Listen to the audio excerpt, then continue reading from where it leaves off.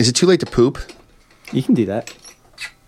No, I'm good. I'll hold it in. You sure? Yeah. No, I don't actually have to poop. I just thought that'd be a funny thing to start with. This is the kind of quality conversation we can expect for the next hour or so. Boys and girls, this show, as all the other shows are brought to us by our good friends at the Original Music School of Morristown, shaping young minds for over 15 years now. Fantastic teachers, great killer staff. So go to originalmusicschool.com or call 973-998-8977. And Dylan's going to be the guy answering the phone. Isn't that right, Paul? That's I love you, Dylan. That is true. That is certainly true. So I guess we'll start the show. What do you say, Con? Sounds good to me.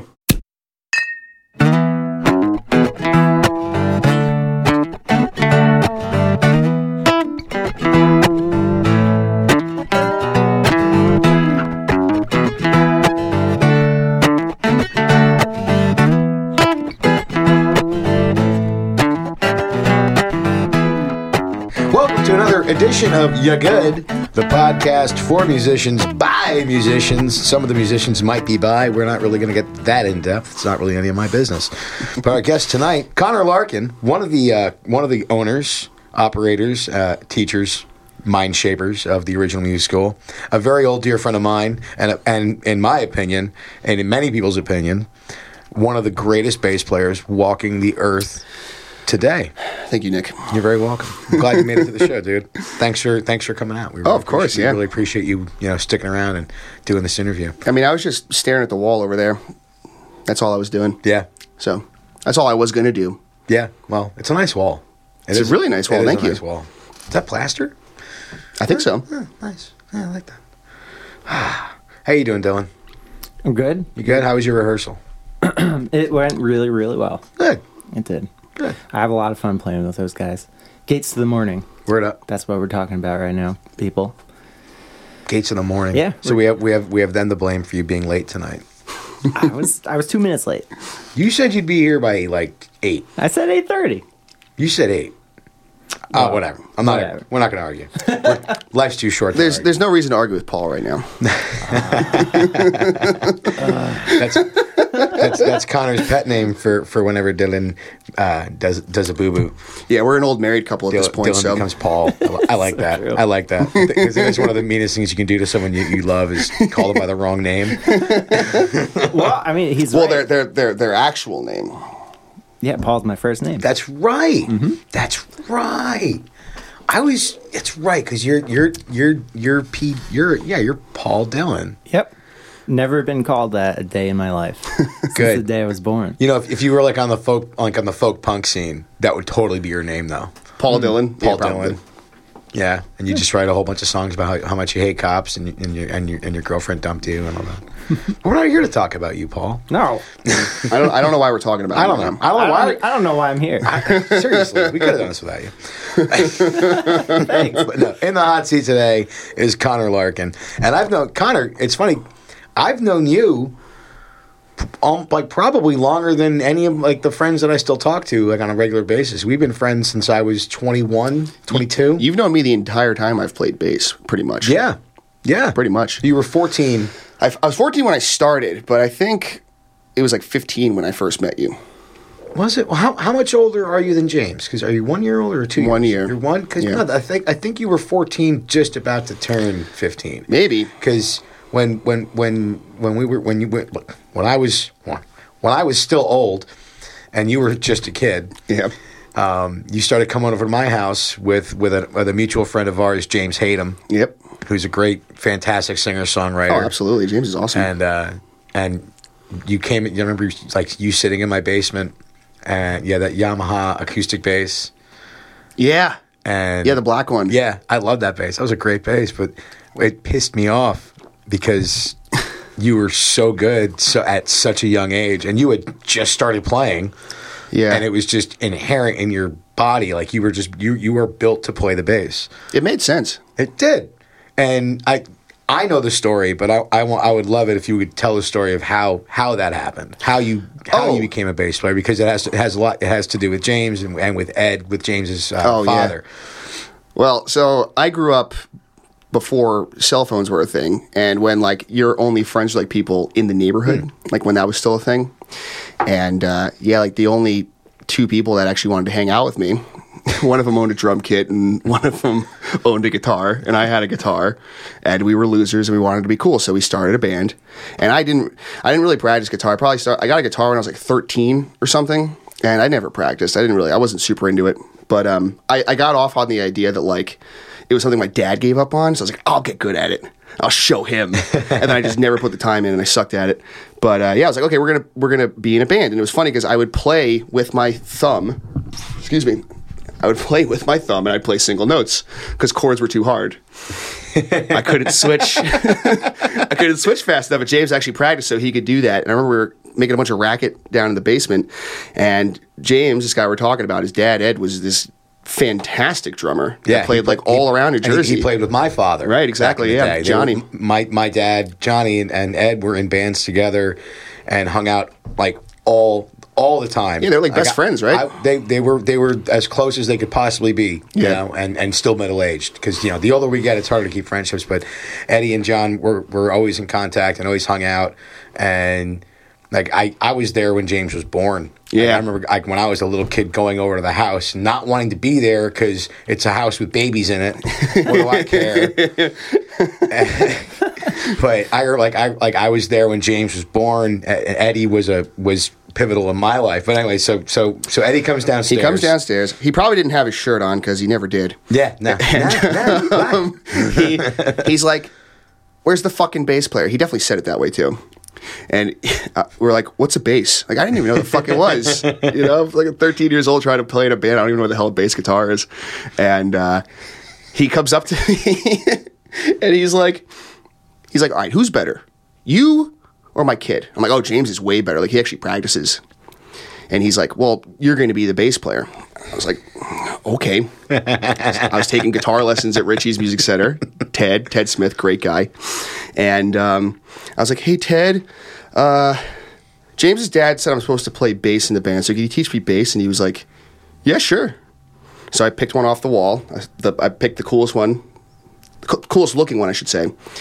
And he let me go in one of the other practice rooms, and I plugged it in, and I just played the low E string.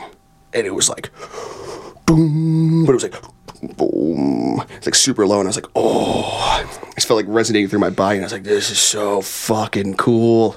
And then, the rest of that, and I remember like the week later, I went over to my cousin Timmy's house, who showed me like pretty much all the music I listened to for like 4 years. And we watched this like live at Slane Castle over the Red Hot Chili Peppers, and I saw Flea play, and I was like, oh yeah, this is fucking awesome. I got to play this instrument. And then the rest is just me just sitting in a room just practicing. That's pretty much it. I love that story because I can picture it. I can picture Ed coming downstairs, no shirt, just bobblehead. he always just kind of shook his head like, hey, everywhere he went. And oh man, what a guy. He was I miss that guy. He was such a great dude. And you and James would come over to my house after Ed had passed away. I kind of took it upon myself to be kind of more in James's life because after you lose your father, it's like, I can't even imagine what that felt like. But you were part of the package. Well, yeah, me and James were inseparable. I would go and pick him up, and he'd be I'd call his house, talk to Pat, and then talk to James, be like, I'm going to pick up James, and we're going to go jam for a bit. And she loved that idea, and then James would call me back and be like, hey, is it cool if my friend Connor comes along? And the first time I was like, wait, how many children am I going to have in my house right now? I'm 20. At this point, I'm 21, 22. Yeah. Like, this is just weird. Now I'm just like hanging out with children. But then the first time he came over to the house, we're in the basement. My first thought was, fuck this kid. Fuck this kid. Because I had started playing bass when I was about 13, 14 years old, and I'm no slouch, but you had in the few months before I had met you, when you just started playing, you were already light years ahead of me, and I'd been playing the bass for about 9 years at that point. Yeah. you were light years ahead of me, thinking outside the box, just putting these great things together. And and you were really into Dream Theater. Yeah, I was really into metal at a young age, and like the Chili Peppers was kind of the first like not heavy band that I was just so enamored by Flea's bass playing, and it was like because it was so melodic and creative. Oh yeah, and it was like most of the times I wasn't even listening to what the singer was singing. I was just kind of listening to the bass lines and like how like it locked in with the drums and like how it like locked in with the guitar parts, like all that like just perfect like just mashup of things. It was cool to me. Bass is great because it is like it's something my father had said to me when I was figuring out music was the bass player is the bridge between the rhythm and the melody. Yeah, I always tell people that. It's so true. Yeah, it's so true. And I think I had said it to you too at least a couple times, but it really is true. And people kind of dismiss the bass as being like, oh, that's the guy that couldn't play guitar. Dude, people don't even know what it is. Like you're a dentist who flunked out of med school. Yeah, exactly. Like, could have been a surgeon, but nah, fuck it. Could never hold a scalpel right, so I guess I'm just going to grab the pliers. Yeah, I'm a teeth guy now. It's not the case because bass is so crucial and so important. It kind of gets slighted, but you like the songs would just it wouldn't be a song without a bass line. It's just I agree with you. There's so few instances when you hear a song that without a bass that actually like hits you, and it's usually because it is an acoustic solo song. Well, it's funny you say that because I remember when me and Dylan have known each other forever, but when we first started like kind of like really hanging out in high school, that was like something that like we both agreed on. And we were like, oh, I got to start hanging out with this kid. Because we used to say, like, the bass is, like, kind of this, like, hidden little thing that, like, after, like, the 10th time you've listened to the song, you start actually noticing it. And you're like, the song is, like, 10 times cooler now. It's almost like I found this thing in this song I already loved. And now I just love it even more. It's kind of like this little hidden gem that you have to, like, kind of find and suss out. When I first started playing bass, it was just going into the basement and grabbing records, throwing it on, and playing along. And I would play along with like Zeppelin 1, 2, and 3, and early Black Sabbath, and just turn the faders, the treble all the way down and the bass all the way up, just to listen to it and let it permeate me, and then I would turn the thing back up to put the treble back up to 12 o'clock and play along. Yeah, I'm like, wow, it really is like this linchpin. Well, it's funny. I actually do the exact opposite because when laptops first started becoming like a thing that like people had, the bass was terrible. Oh, yeah. So I used to, like, just kind of, like, make up parts to songs I knew because I had no idea what the bass was doing unless I had, like, nice headphones on. So a lot of times I got, like, pretty decent at coming up with my own parts because I just had to sit there and make something that sounded good, because there was no bass line there. I couldn't hear it, so I just had to make up my own. And even still, like, because like, did you have Napster or LimeWire on any of your computers? Oh, I stole a lot of music. Did you give your computer AIDS at any point with those downloading services? Yeah, because I had PCs for a while, right? And, but the problem they didn't make it too far. Well, the problem with MP3s is everything gets so compressed, right? That you lose so much of the song. Yeah, the fidelity is really bad. And you lose, and like First Victim, the first thing on the chopping block is the bass. Mm-hmm. It gets just lost in that compression. So I could never. I think I killed at least 2 computers with illegal downloads. Oh no! Don't be shy. Yeah, I love that. It's always like rustling around. I love that sound of the podcast. That is the baseline of our podcast. Yeah, true story. Exactly, man. I love that. And this is the melody. You're such a good listener, Dylan. I love you. No, but I couldn't. I would download these songs and I would listen to them, and it sounded like garbage, and then I would take the time and go through my dad's record collection and just find the actual album, throw it on, and listen to it on a hi-fi set, and it sounds 1,000 times so much better, yeah, and absolutely. Because you hear every little nuance, totally. And you hear the bass, and it rolls through you. So you played all through high school. Did you do band, like jazz band or anything like that? No, I didn't do any of that stuff. No curriculum like that? No, because I didn't, my dad, great hockey player, really great work ethic, tried to get me to do sports, terrible, hated it, was bad at it. I found art kind of, and I never really would consider myself a visual artist, but I did try for years and years to get good at it, and I've made some pretty decent pieces, but like even then I always felt frustrated because I couldn't get it out, and with a bass it was like, I don't know, it was like, oh, you can do this with sound. And it was weird because it's like a lot of times, a lot of times people talk about like hearing what they play. I'm still like getting over seeing everything I play first. Right. I'm actually very shape oriented.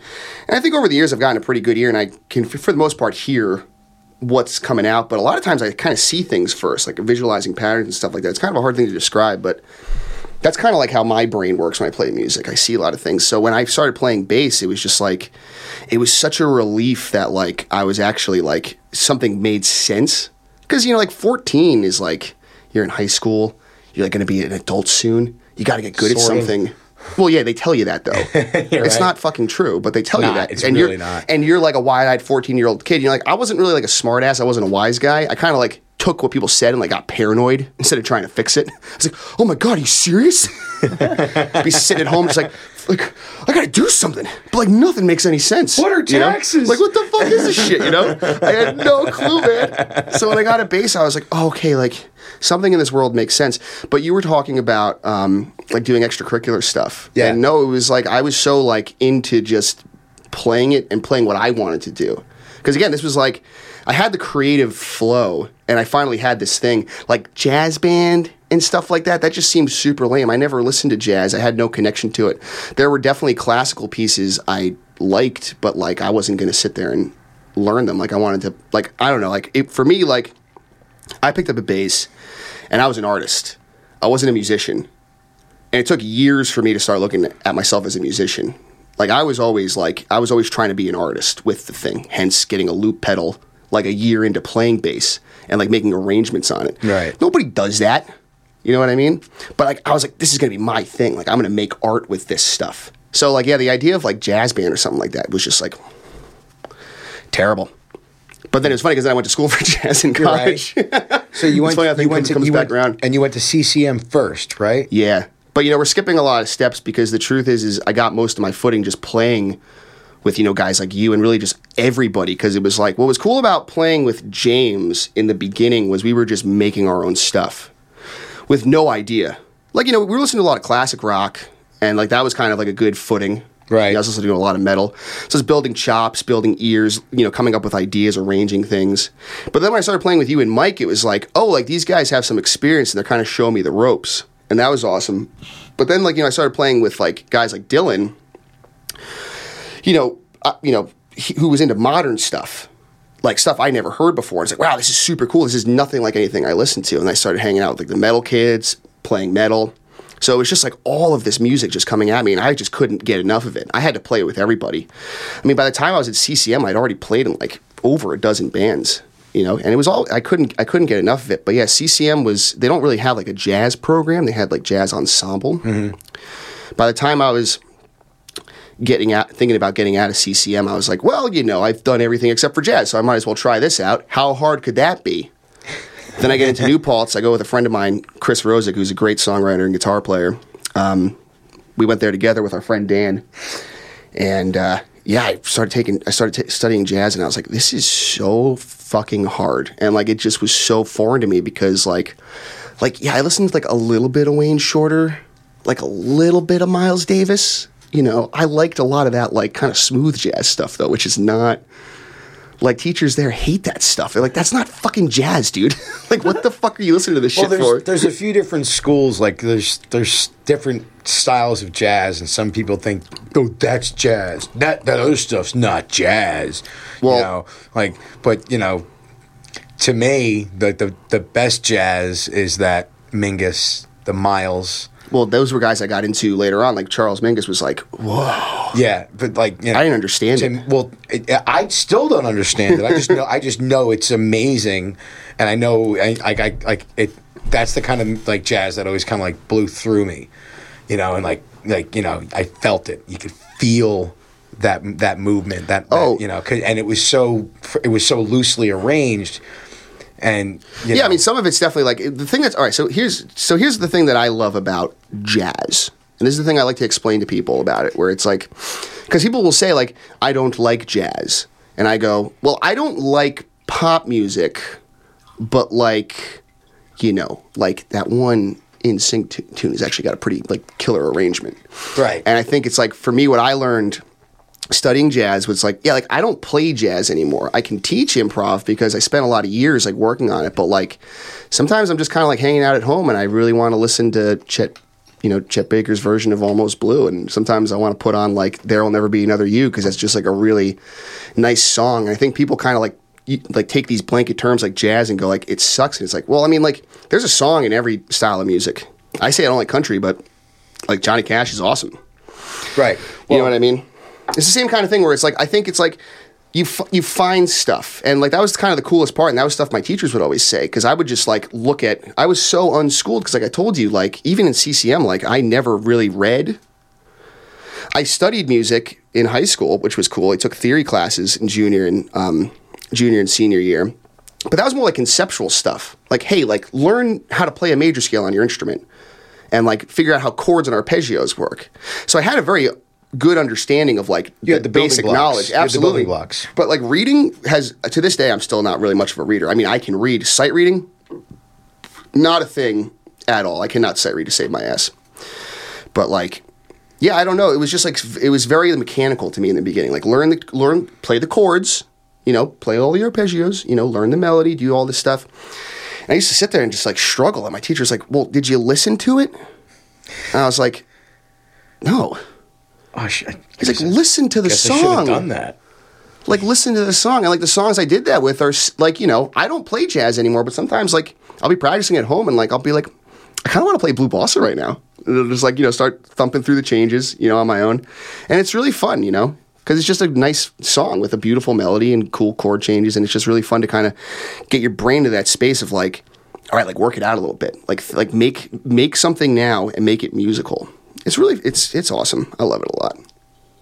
One of the things for like, to me, jazz, because what you had said before, how you don't really listen to what the singers are saying.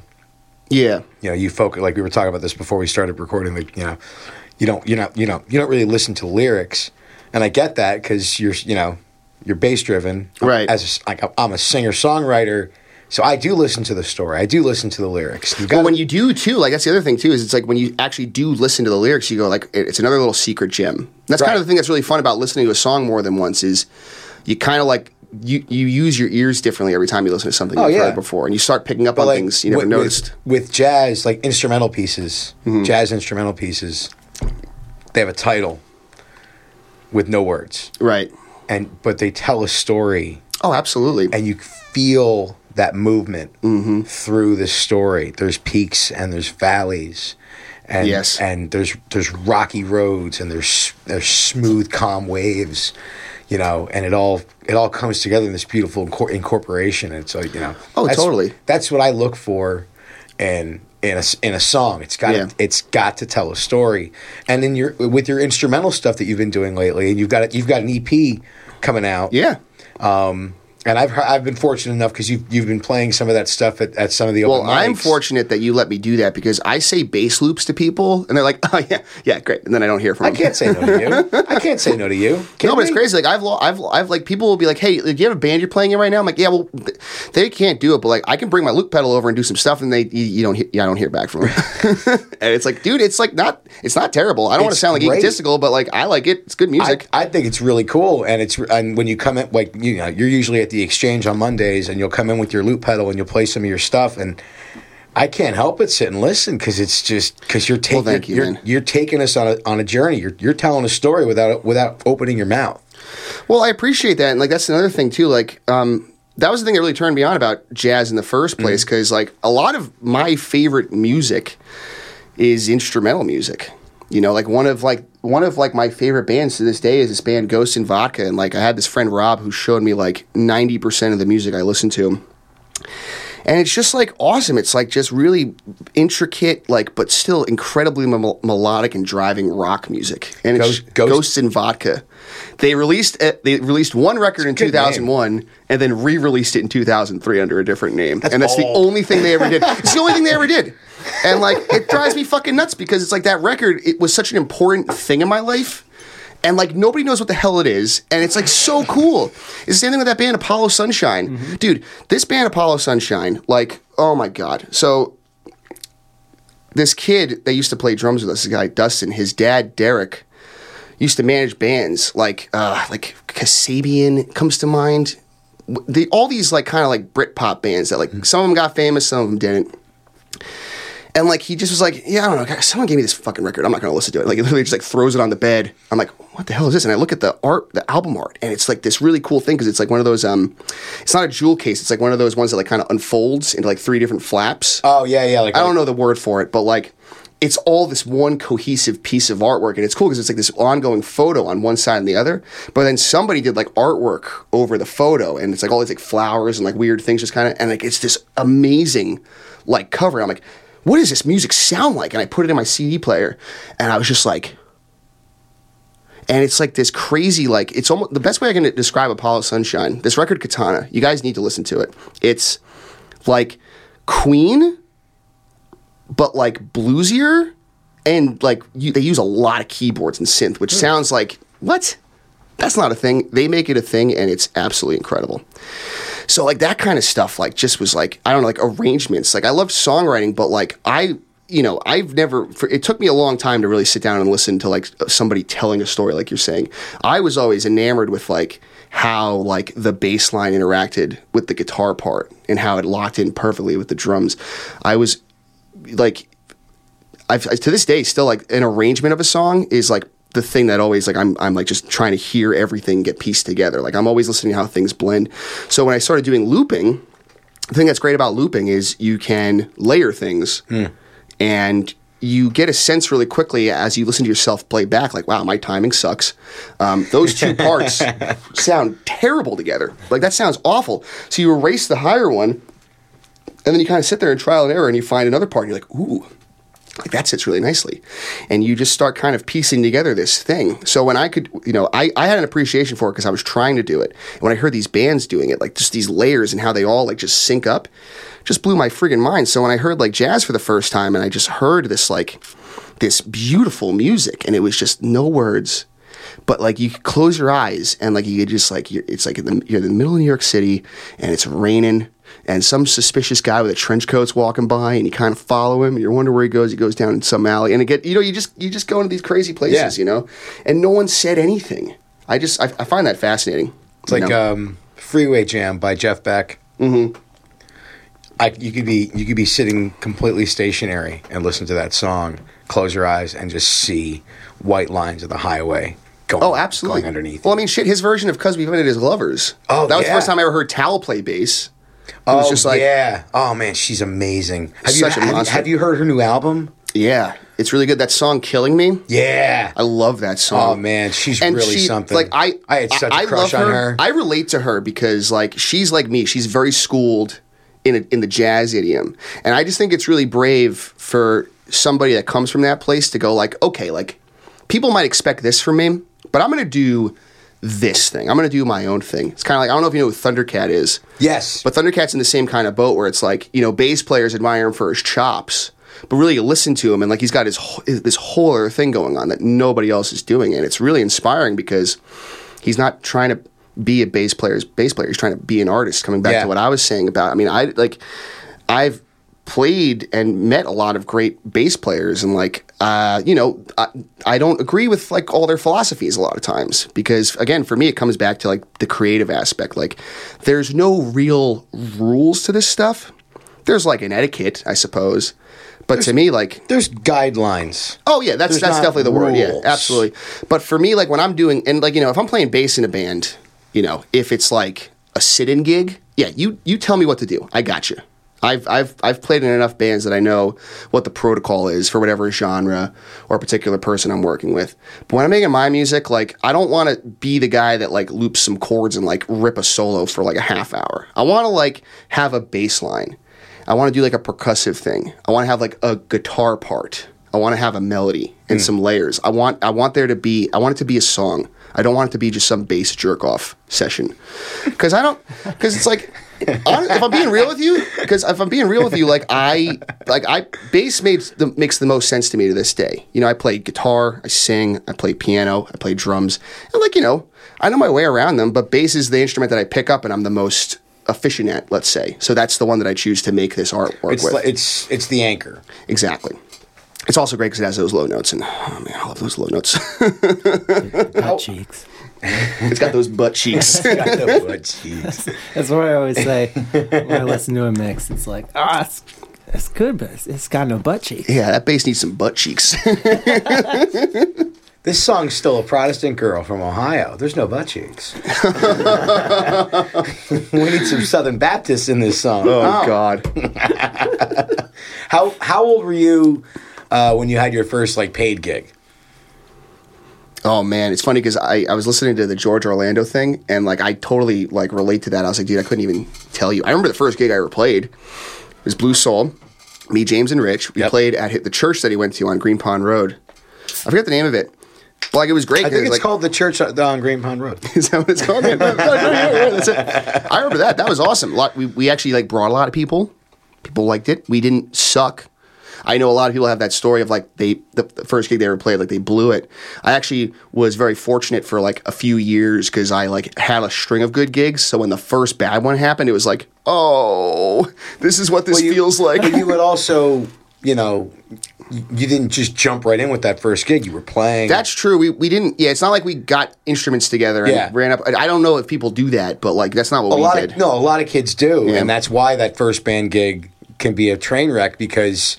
I've been playing guitar for a while now. It's been like 6 months. I think we're ready. Yeah, no, we were very methodical and they have no idea what they're walking into. They have no idea how to conduct themselves. They have no idea what it's going to feel like to have a crowd looking back at them.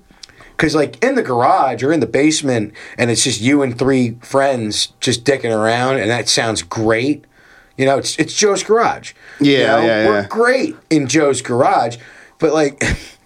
and then when you actually get out in front of people, if you're not like comfortable and confident in what you're going to do, it's deer in the headlights. You're going to freeze. You're going to shit your pants, and you have one. There's one thing you can do after you shit your pants on stage, and that's dive in the ocean. It's the quickest way to get clean. Just dive in. There's this guy. I don't know if you know who Willie Lee is, but he's this like fantastic session bassist. And Willie Lee. Yeah. So I was watching an interview with him, and he says the greatest. Like the last thing he says is, he's like, "Oh no, I always show up well prepared to a gig." And the guy interviews like, "Oh yeah, that's great." He's like, "Yeah, well, it's not really. I just like talking shit." Like I'm prepared. Like I never was that guy that wings it. I admire people who can go up there and just throw it together. I am very methodical about everything I do, and I want to be prepared. So if I do feel like changing something up, I have a leg to stand on. Right. You know what I mean? I always like having a really good outline of what I want to do before I start just fucking around. Yeah. I've seen some guys come to jams and I'll look at the name and like, "Hi, Gary," making up a name. "Gary, what are you going to do tonight? What are you going to play tonight? You got original stuff?" "Oh yeah, I'm just gonna do some improv." Okay. Go for it. Some people can totally do it. Some people can. Absolutely. Gary can't. And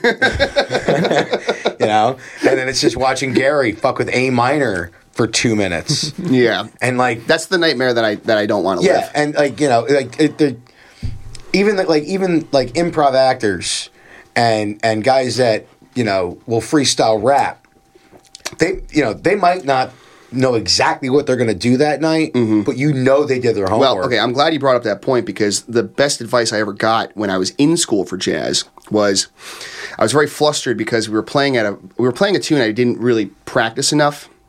Because I was at that point, I'm making excuses for myself. I was playing a lot of gigs. We were playing a lot of bars where we had to have 3 hours of material. This is the first time this ever happened to me. So I was practicing making my music and practicing the stuff I was getting paid for. So, if I didn't learn that tune I was supposed to learn that week, it's kind of like, eh. But the point is I got to sit there in front of the guy for an hour and just look like a dickhead. So that always sucked. It was my fault, though, you know what I mean? So I'm sitting there one day, and he's like, what is going on with you right now? And I'm like, it's so hard to just make something up out of the blue. And he goes, okay, do this. Go home and find like 5 ways around each chord.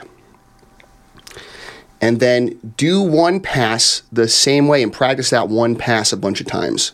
Don't improvise it. Just do that one part. Then do the second one all the way through. He's like, if you do that, if you sit down and do this with this tune for 2 hours, eventually your hands and your ears are going to start mixing them up. He said the improvising is not in the initial idea, it's the connection of ideas, which is exactly what you're kind of getting at. Freestyle rappers, they have some lines tucked away in their pocket that they know they're going to pull out. They might know they might not know, going in that they're going to pull those out, but they have those. Like it's second nature because they've done it so much. Like tabs on the side of a notebook.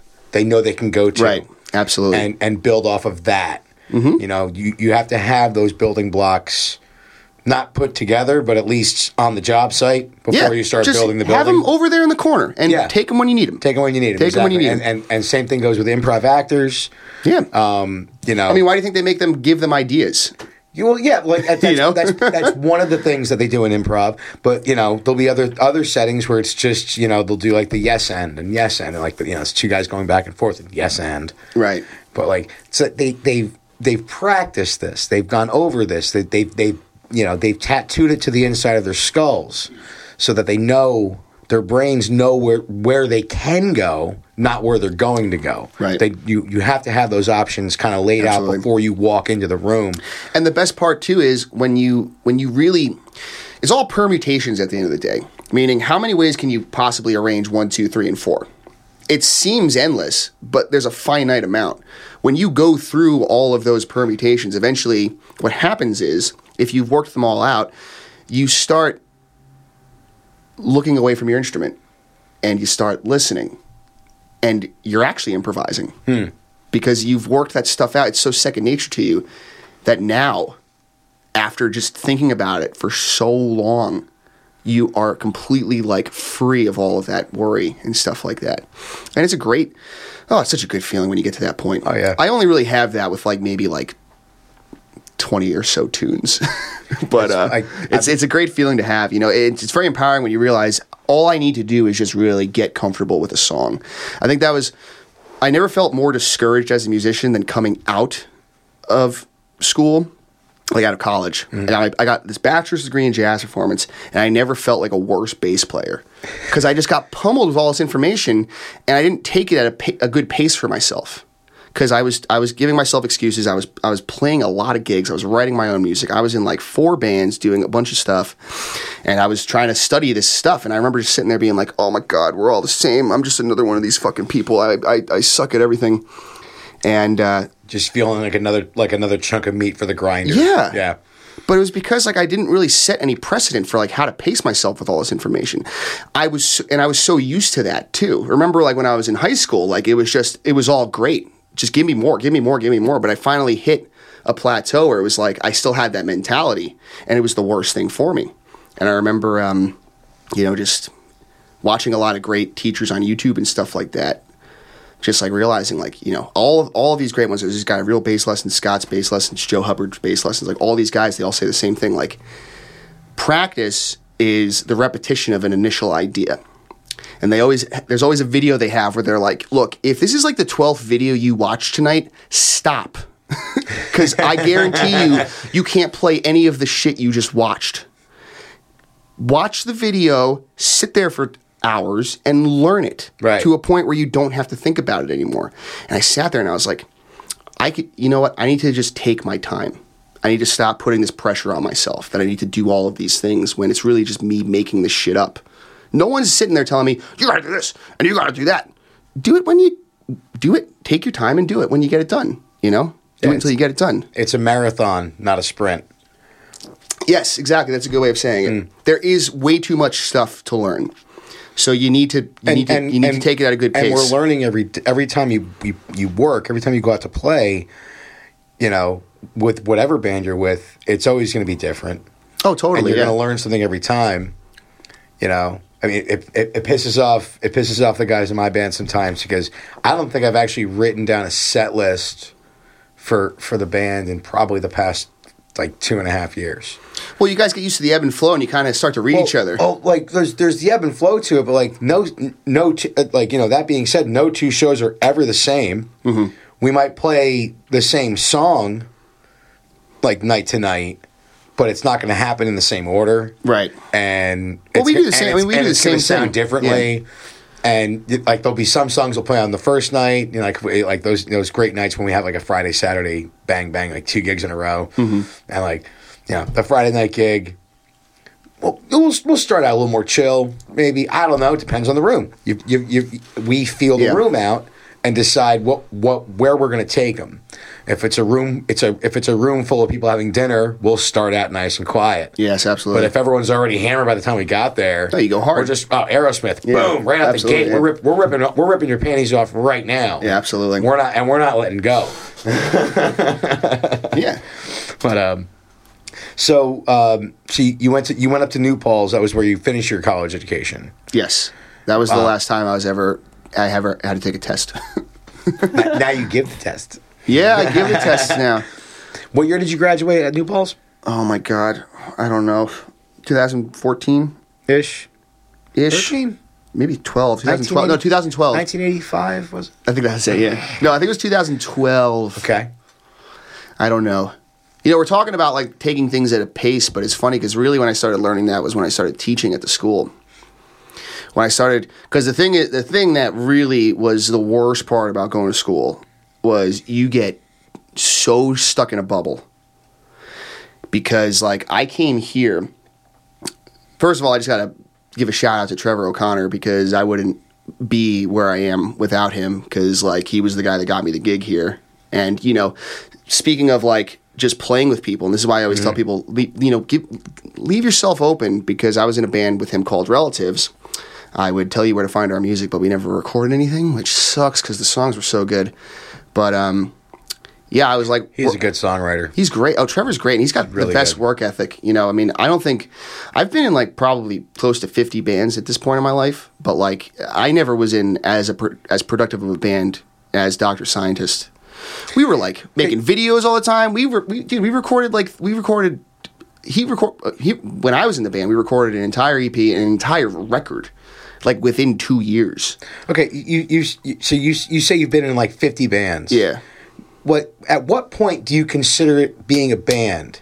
Because I've been in a few bands, but if I was to count up the amount of times I've like worked with guys that wanted to gig and it never happened, it'd be like 35, 40 bands. I'd say the cutoff line for me, obviously this is subjective, I would say if you've met more than once. That's a low bar. It is a low bar, but really low bar. Right. But the thing is, you know why I set the bar that low? But seriously, though, you know why I set the bar that low? Because there have been times where like I've met with people like a few times. We never played a show, but like they left a real mark on me. Right. And their playing mentality really like brought me to another level of thinking. Right. Like I don't know. It's because like for me the cutoff is, did we make any money? The real one for me is, have you played the real one?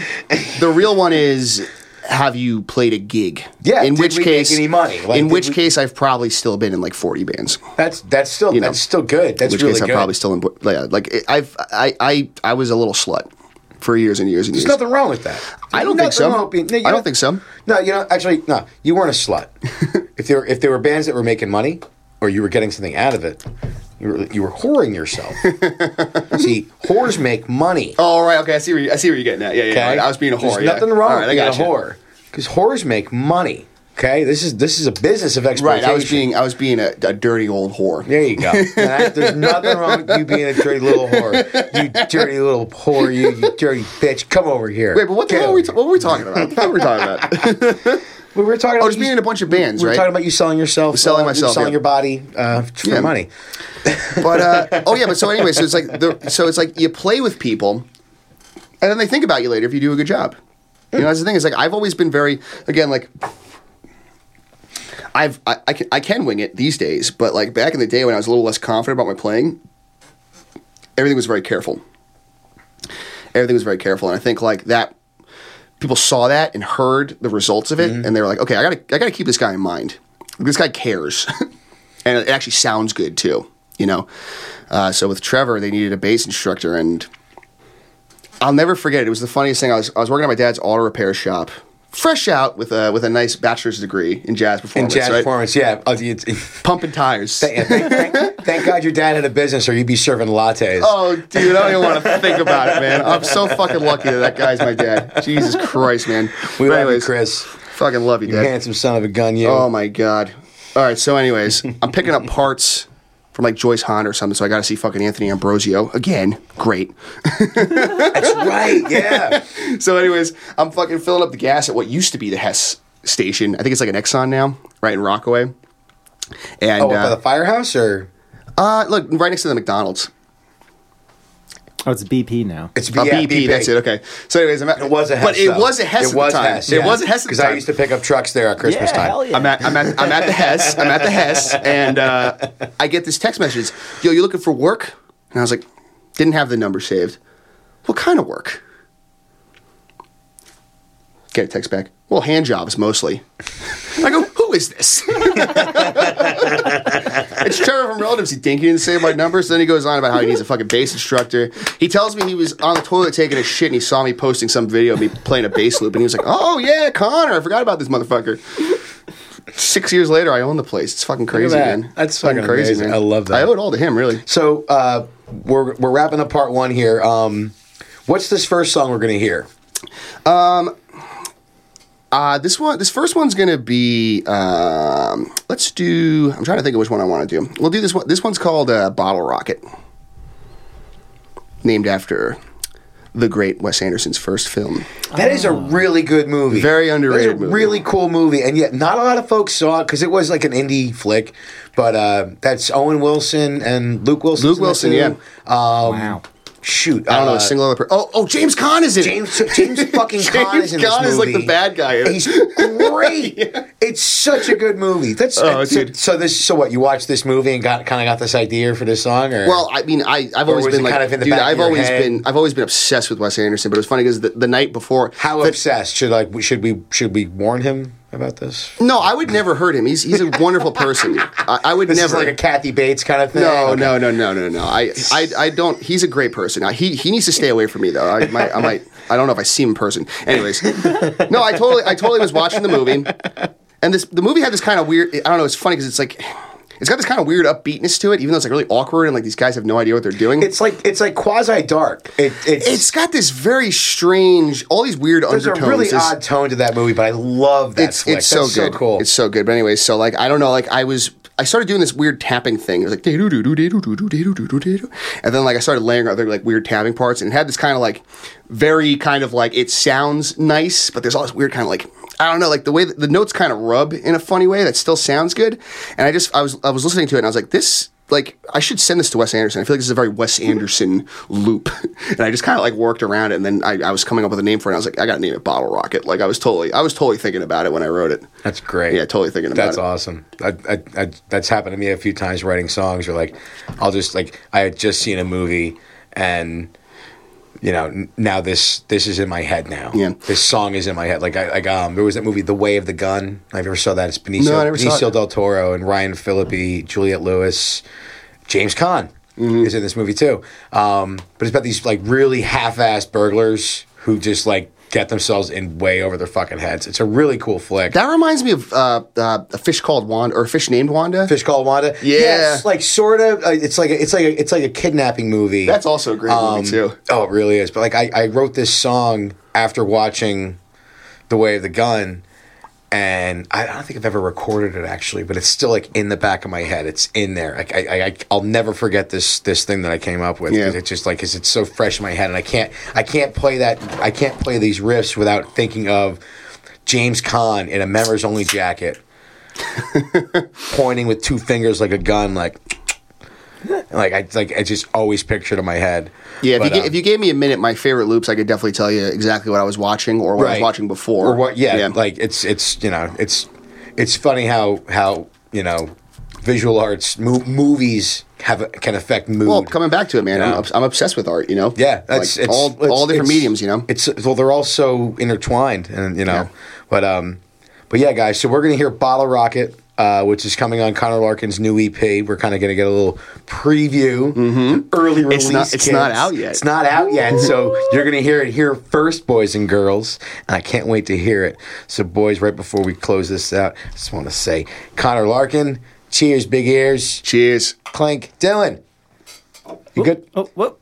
There you go, Paul. Love you, Paul.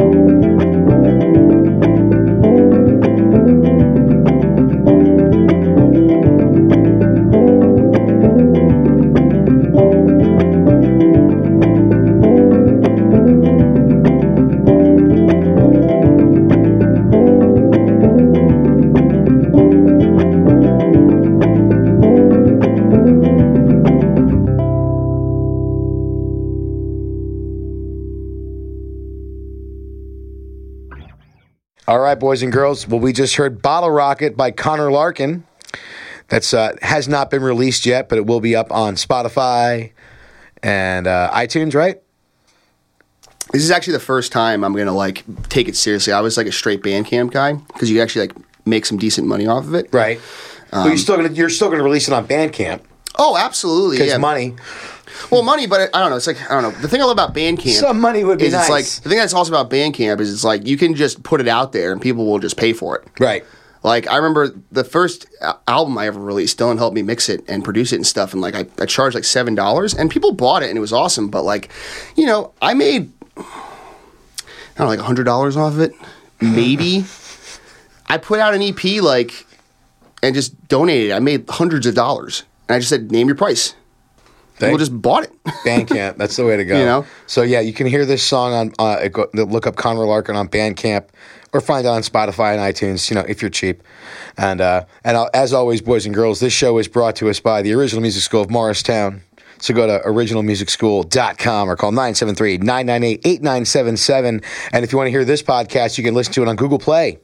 Probably listen to it on iTunes by now too, or on Spotify, because Dylan has been doing his due diligence. Oh, the guy did there. That's good. You can also find it at nickkina.com, my personal website, where you can also find where I'm playing. You can find a list of my open mic nights and where my band, the Spanakopita Band, is playing when I'm doing a solo gig. And I do a lot of those too. You good? I'm good. Con, you good? I'm good. Clink. McClunky.